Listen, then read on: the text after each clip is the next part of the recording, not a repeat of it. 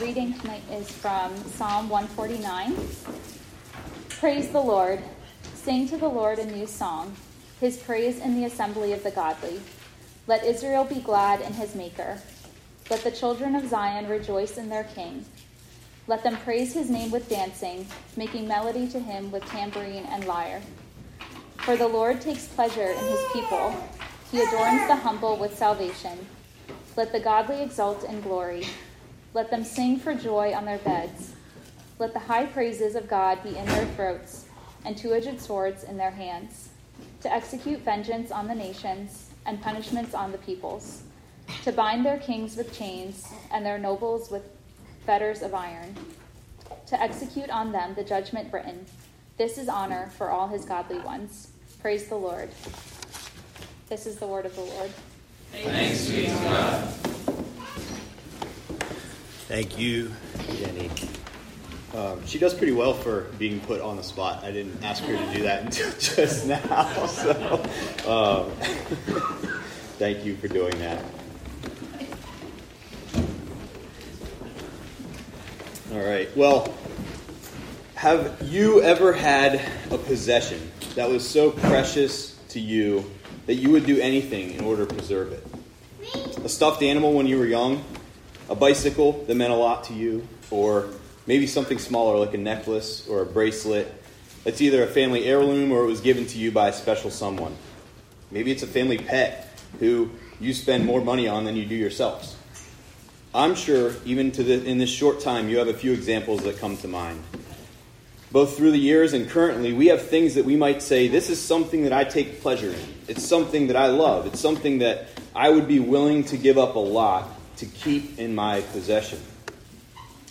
But have we ever thought of ourselves, God's people, his church, as this kind of possession to God?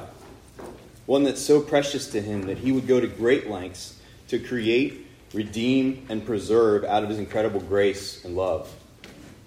I know that I've thought of this before, but as I reflected on Psalm 149, this is what I keep coming back to. It's a picture of God's people, his children, and what they do because of what he did for them, what he did for us. The commentator Matthew Henry, wrote, the foregoing psalm, so Psalm 148, was a hymn of praise to the Creator. This is a hymn of praise to the Redeemer. It's a psalm of triumph in the God of Israel and over the enemies of Israel. So in Psalm 148, we saw all of creation praising the Lord. In Psalm 149, now we zoom in on the pinnacle of God's creation, mankind. In this hymn of praise, we see the focus specifically on two groups of people, God's people and those opposed to God, his enemies. When we look at this victory hymn, I believe that we see two things about God's people and also gain some foresight into what is coming for their enemies. Let's look at the text. As with all the final 5 psalms, it starts with hallelujah, or praise the Lord, the expression of worship. So right away, once again, we see worship as the very first action. It's in the job description of God's people. That's what we do. We worship. We see it taking place both privately on their beds in verse 5 and publicly in the assembly of the godly in verse 1. The psalmist says, sing to the Lord a new song. Now, that language may sound familiar because it's used multiple times throughout the Hebrew songbook that we call the Psalms. In Psalm 33:3, we hear language that sounds very familiar to this passage as it says, sing to him a new song. Play skillfully on the strings with loud shouts. In Psalm 96:1, it proclaims, oh, sing to the Lord a new song. Sing to the Lord all the earth. In fact, this or similar language can be found in Psalm 33, 40, 96, 98, 144, and here in 149. It can also be found outside the Psalms in Isaiah 42, Revelation 5, and 14. So when we see the phrase new song, it should drive us to the thought of one of the major themes throughout the biblical narrative of newness. What do you think of when you think of newness? Maybe you think back to the objects as we talked about earlier, a new bike, a new toy, a new car, new house. But as a Christian, you should also always think of the beauty of newness of life as well. Maybe you think of that this time of year, spring, where we see plants seemingly coming back to life after they look to be dead over the winter. That's what's being portrayed here in Psalm 149. This is the first truth that we see about his people. Present victory leads to the praise of God's people. This thought of a new song goes back to Exodus 15, where Moses and Israel, God's chosen people, sing a new song to their Savior, a song of praise, as he just quite literally saved them from the certain doom by closing the Red Sea on the Egyptian army who was coming after them. It says at the end of Exodus 14 that Israel saw the great power of the Lord used against the Egyptians, so the people feared the Lord, and they believed in the Lord and his servant Moses. As a result of what they saw God do for them, they're driven to worship, and the same should be true of us. The same can be said of those of us who he has brought out of captivity of our sin and death and raised to newness of life. We should be driven to praise, singing a new song, as we remember the grace of God shown to us in Jesus Christ, our deliverer. In 2 Corinthians 5:17 and 18, Paul says, "Therefore, if anyone is in Christ, he is a new creation. The old has passed away, behold, the new has come. All this is from God, who through Christ reconciled us to himself and gave us the ministry of reconciliation." And this should impact the entirety of our lives as we see it does God's Old Testament saints. We praise God actively because of what he has done for us when we think of our lives before Christ. For those of us who can remember a time like that, BC, before Christ, we can do nothing than what is written here and rejoice in our King, praising his name with dance and making melodies with him, to him with instruments.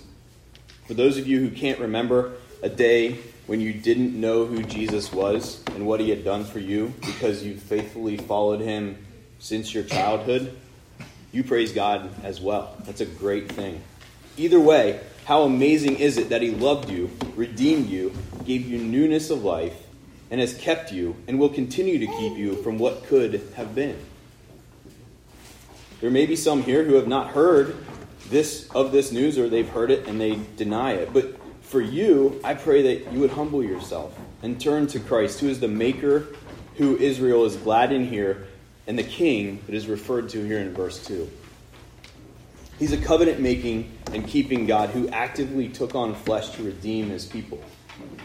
Just as he rescued the Israelites from the destruction of the Egyptians, he too will rescue you from certain destruction of sin and death if you cling to him. But how do I know this? Or how do we know this? Verse 4 gives us some insight into this question as it says, "For the Lord takes pleasure in his people. He adorns the humble with salvation." The question is, what is salvation? That's one of the overarching points of the biblical narrative that's answered in Scripture. Salvation is a picture of rescue from a certain tragedy or a disaster. It's also more than just rescue in Scripture, as it also pertains to being made right with God, who's the creator of all things. But what are the humble rescued from? They're rescued from the coming wrath of God that will be poured out on unrighteousness. John 3:36 says, "Whoever believes in the Son has eternal life. Whoever does not obey the Son shall not see life, but the wrath of God remains on him." When salvation is granted by God to his people, they're not only saved from something, namely the wrath of God to come, but they're saved to something. They're saved to Christ, to be a part of his eternal kingdom. That reality, it shakes us and it makes us think, how do we become one of the humble ones who is adorned with salvation then? We see, when putting this text into the context of the rest of Scripture, that we cannot naturally do anything to fix this broken relationship between us and God. It was severed by our first parents, our first representatives in Adam and Eve, as they sinned in the Garden of Eden by disobeying God's command. After that fall, all of mankind has been tarnished.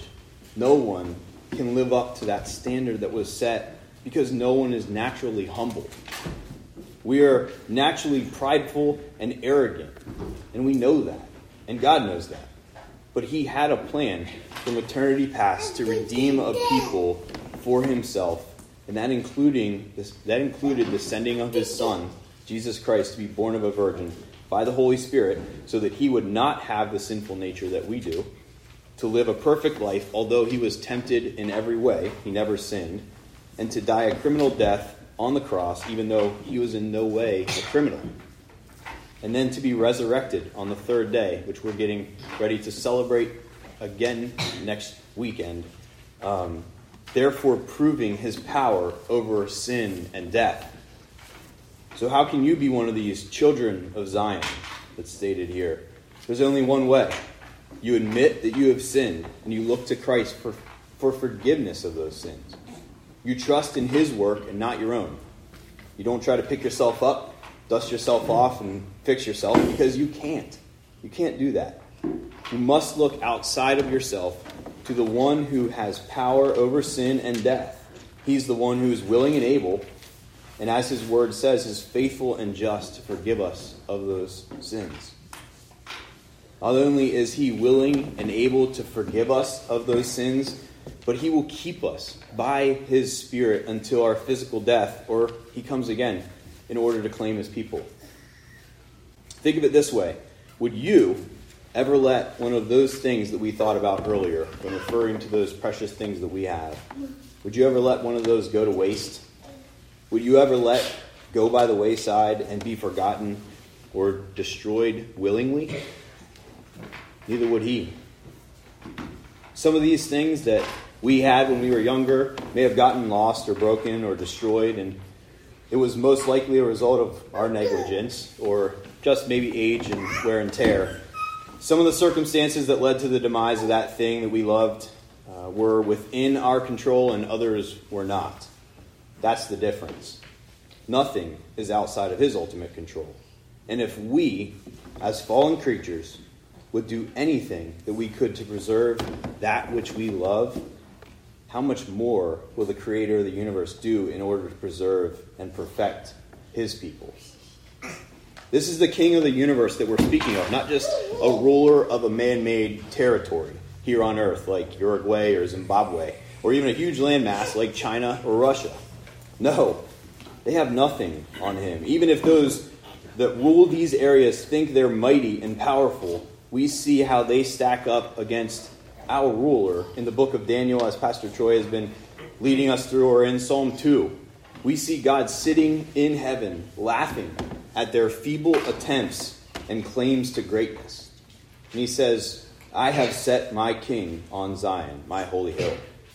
AKA, no matter how great you think you are, I am in charge, and what I say goes. This is the king that we praise and sing to and dance before. And it gets better.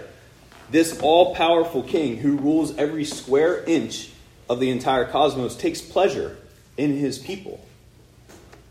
If you're united with Christ and you've been made a new creation, he takes pleasure in you. Ruth, he takes pleasure in you. Jimmy, he takes pleasure in you. Troy, he takes pleasure in you. Those of you who know Christ, he takes pleasure in you. Isn't that amazing? That the one who made everything would be mindful of and take pleasure in an individual who he has redeemed and then placed them within a covenant community that he has set apart for his purposes. Therefore, when we hear these truths expressed in Psalm 149 and think about the goodness of God, we too will join in with the assembly of the godly and sing hallelujah. Praise the Lord. As we get into the second half of the psalm then, verses 6 through 9, the focus changes a bit. And we see those who have not humbled themselves, or the wicked, through the eyes of the godly.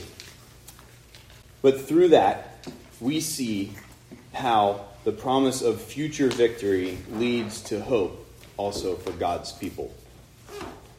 It could be a little bit confusing and dangerous if we take these verses out of context of how they were originally written.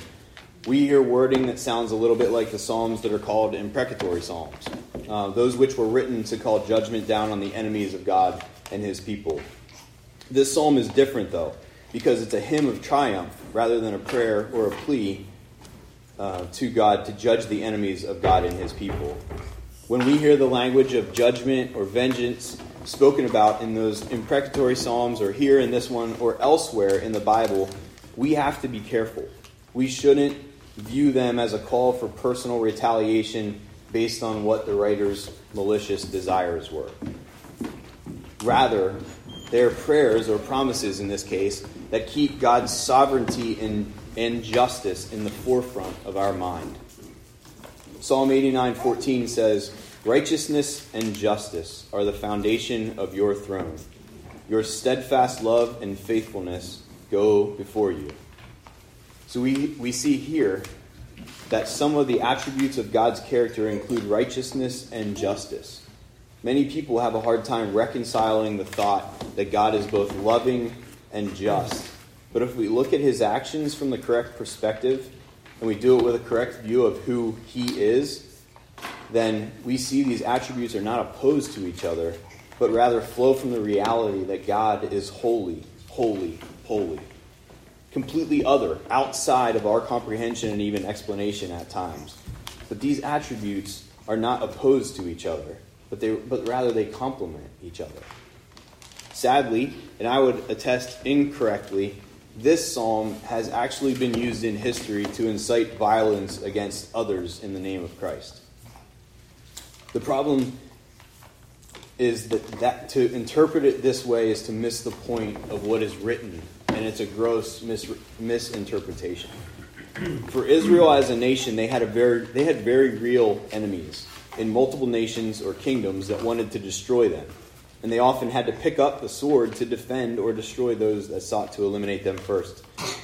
There are times when Israel is told by God to go and conquer a people group, but instead of seeing these as issues with God being vengeful or evil, even evil as culture often insists, we should try to see it through his eyes, from an eternal perspective, if you will. This is a loving Heavenly Father acting in judgment against the enemies of his children to preserve and keep them. This assures his people of his absolute love for them and how he will protect them from their enemies. For us, it looks a little bit different. The church no longer operates just as one nation because when Christ came, the promise and the gospel went out to both Jews and Gentiles, so those outside of the nation of Israel. Our battle is not physical, but spiritual. Ephesians 6 reminds us we don't wrestle against flesh and blood, but against spiritual forces of evil in the heavenly places. Think back to that thought of the new song. We see in Revelation 14, where it speaks of the 144,000, his people, his church universal and perfected, singing a new song before the throne and before the four living creatures and before the elders. No one could learn that song except the 144,000 who had been redeemed from the earth. Did you catch that one phrase? No one could learn that song except the 144,000 who had been redeemed. The grace and mercy of God is what allows you to learn this song and to be counted among his people that he takes pleasure in. In the Old Covenant, we see God justly eliminating those that sought to destroy his people. Remember that it's his people that he takes pleasure in. He cares for them and has set them apart. So when evil men come against them, we see God act. God is not acting on a whim because his ego is hurt, like we might. He's acting on behalf of his people and for his glory as he righteously upholds justice. Whereas Israel literally held a two-edged sword at times to execute judgment, we wield the sword of the Spirit, God's word, that he continues to work through to bring those who were once far off near to him. The second half of this hymn is based on an expectant victory. It's eschatological in its wording and in its view, both for Israel as they hoped and expected, based on God's promises to have their wrongs righted and the problems fixed by a coming Messiah, and also now for us, as we continue to live in a fallen world where justice is not necessarily the norm. And we look forward to the day when Christ returns and his perfect justice is realized. Revelation 21:4 says, He, God, will wipe away every tear from their eyes, and death shall be no more. Neither shall there be mourning, nor crying, nor pain any more, for the former things have passed away. This is the hope that we hold on to. This is what awaits in the new heaven and the new earth. We're not called to bind kings and nobles with fetters of iron, but rather to proclaim the word of truth to our friends, family, community, and the nations. Hebrews 4:12, a verse that many of us are familiar with, says, For the word of God is living and active, sharper than any two-edged sword, piercing the division of soul and of spirit, of joints and of marrow, and discerning the thoughts and intentions of the heart. This is the work that we, as God's people in the New Covenant, have been called to currently. We proclaim his truth, and through that, he continues to save sinners.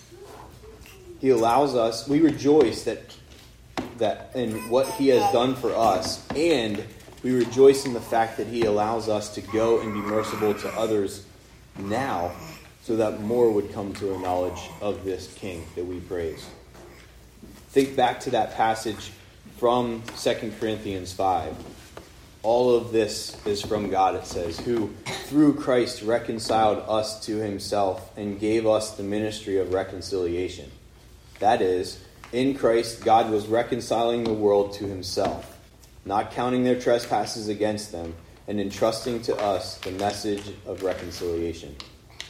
As we continue to reflect on these truths, remember that the Lord takes pleasure in his people. He adorns the humble with salvation.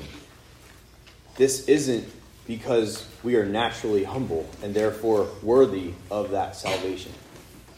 No, the exact opposite is true. We are naturally prideful and therefore worthy of judgment. But God, being rich in mercy, took it upon himself to send Christ, who gives us his righteousness in exchange for our sin, which he then defeated on the cross. As you worship him for who he is and what he has done in Christ, it will drive you to a desire to work in proclaiming this good news to others. We pray that you would faithfully proclaim, and that we would all faithfully proclaim the truth until he comes again and makes all things new, and we join with the saints in heaven, singing a new song to our Savior and King for who he is and what he has done. And to that we can say, Come quickly, Lord Jesus. Amen. Let's pray.